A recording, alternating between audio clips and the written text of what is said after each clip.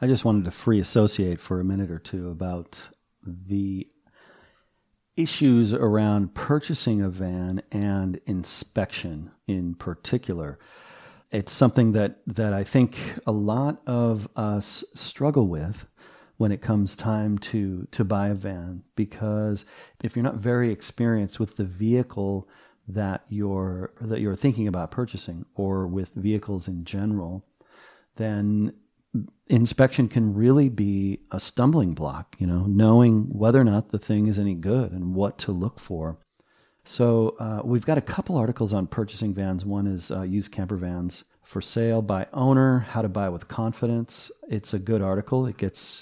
People love it. It gets a ton of traffic, and that's how I know it's good, because people share it, and Google shows it a lot, so I know people like it. Anyway, if you search for on vanstage.com for used camper vans, you'll see it. And then the other one is Craigslist Buying Guide. And in both articles, we talk a bit about inspection.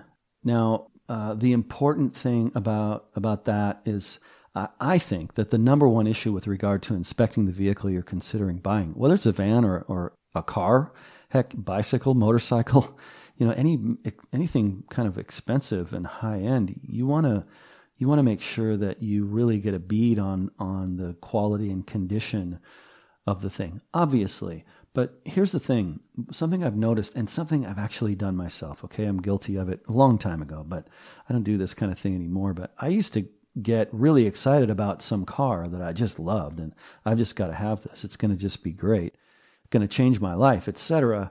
And, buy it and then find out that there's some major mechanical problem. Well, the issue here isn't that the vehicle had a mechanical problem. The issue is I got emotional about the purchase.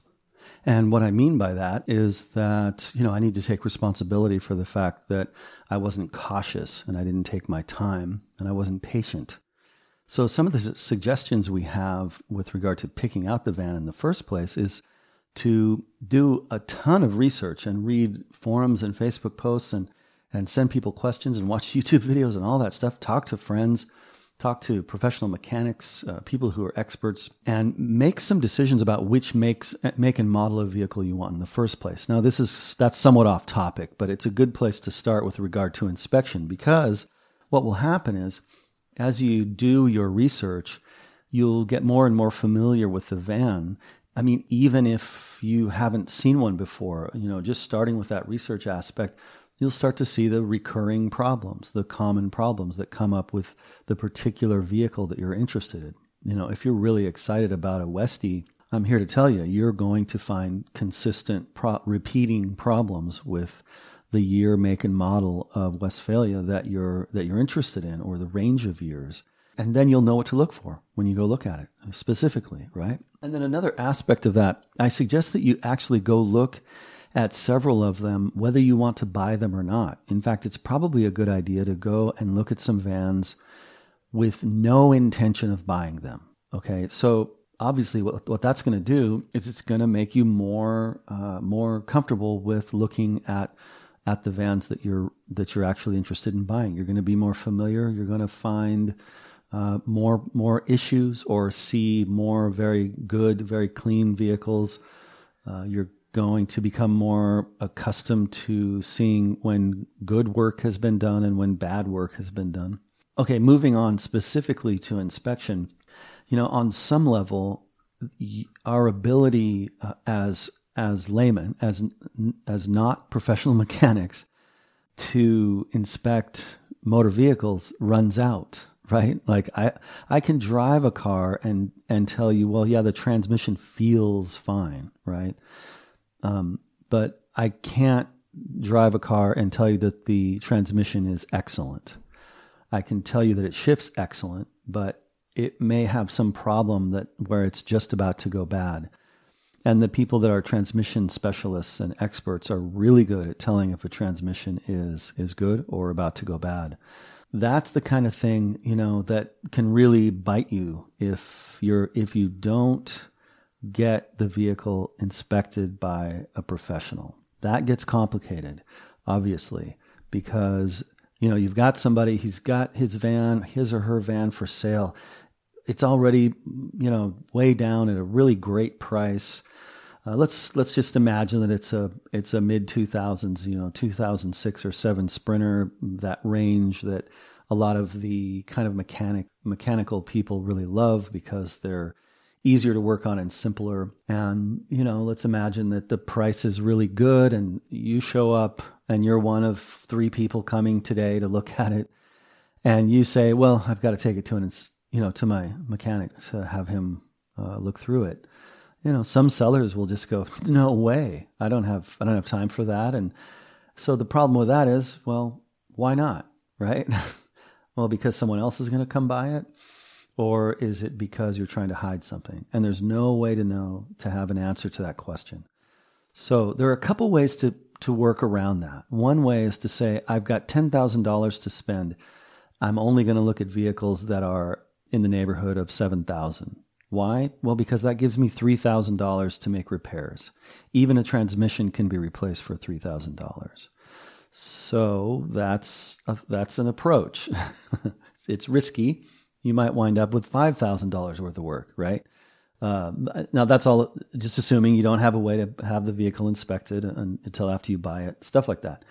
It's a thought though. And I actually kind of like that approach on some level where I just, no matter how much I'm going to spend on a vehicle, I make sure that I have X number of dollars set aside for work that will need to be done to it because I'm not familiar with the vehicle and the seller may have been hiding something. So I just consider the price of the vehicle as being $2,000 to $4,000 more than I'm going to pay for it if it's a used van.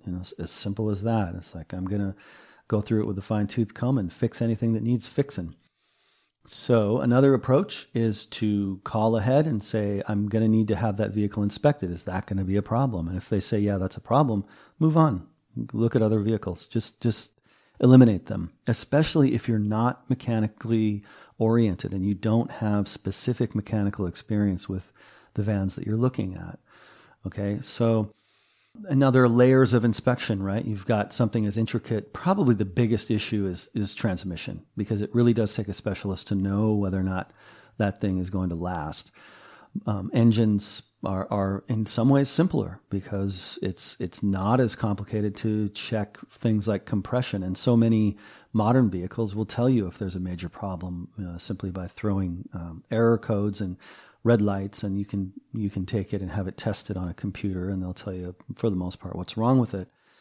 Nonetheless, being sure that the seller is willing to go ahead and allow you to have it professionally inspected, that's a good way to go. If you're fortunate enough to be in an area where there are a lot of vans for sale and you can do that kind of thing.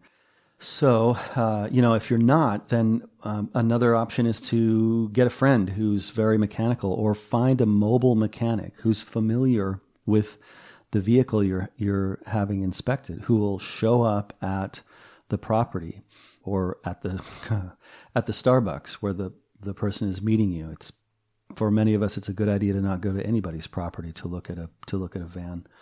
It's better to meet in a public place. That's another topic, and I talk about that in these articles about buying vans. Yeah, getting a mobile mechanic to meet you, that's a good way to go. I'm really lucky. I've got good friends that are really mechanical and have a lot of experience with a lot of vehicles. I also have experience with vehicles. I guess where I'll wrap this up, because again, it's a free association. It's not real specific. Hopefully I've been helpful here.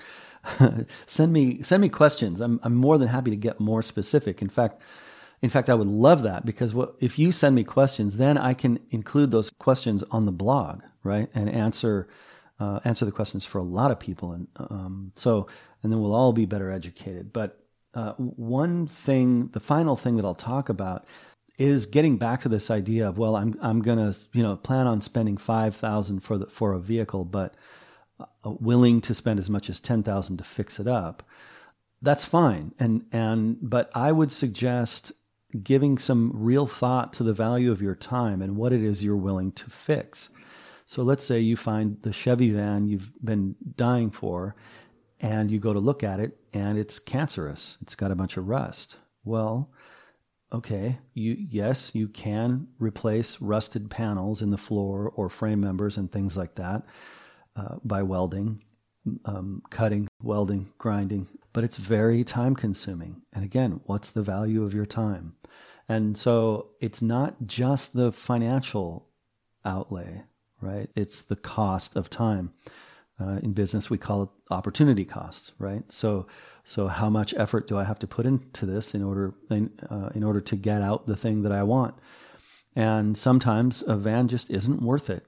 You know, a great example of this. The guy's name is Rob.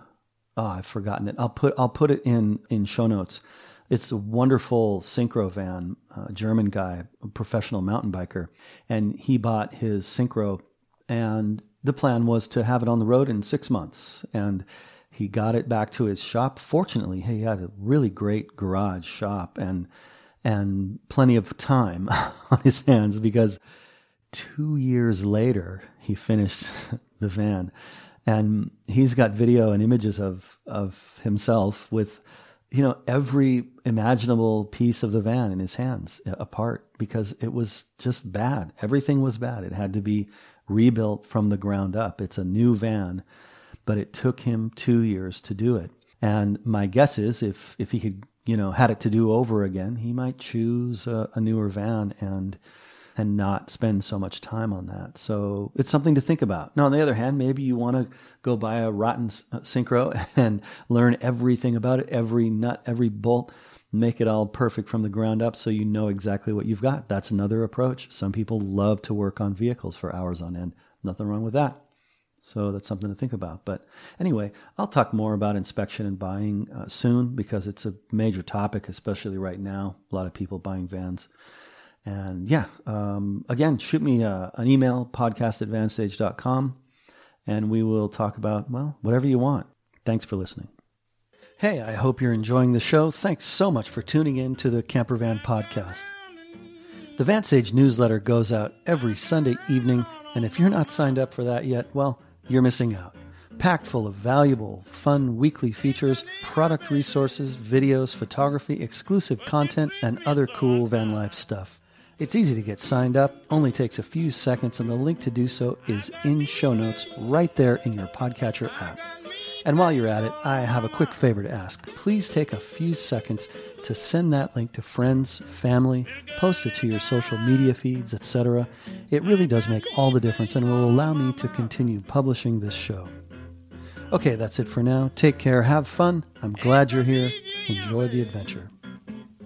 But you treat me so unkind.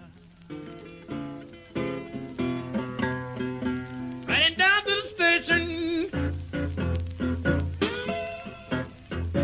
catch the fast mail train I see.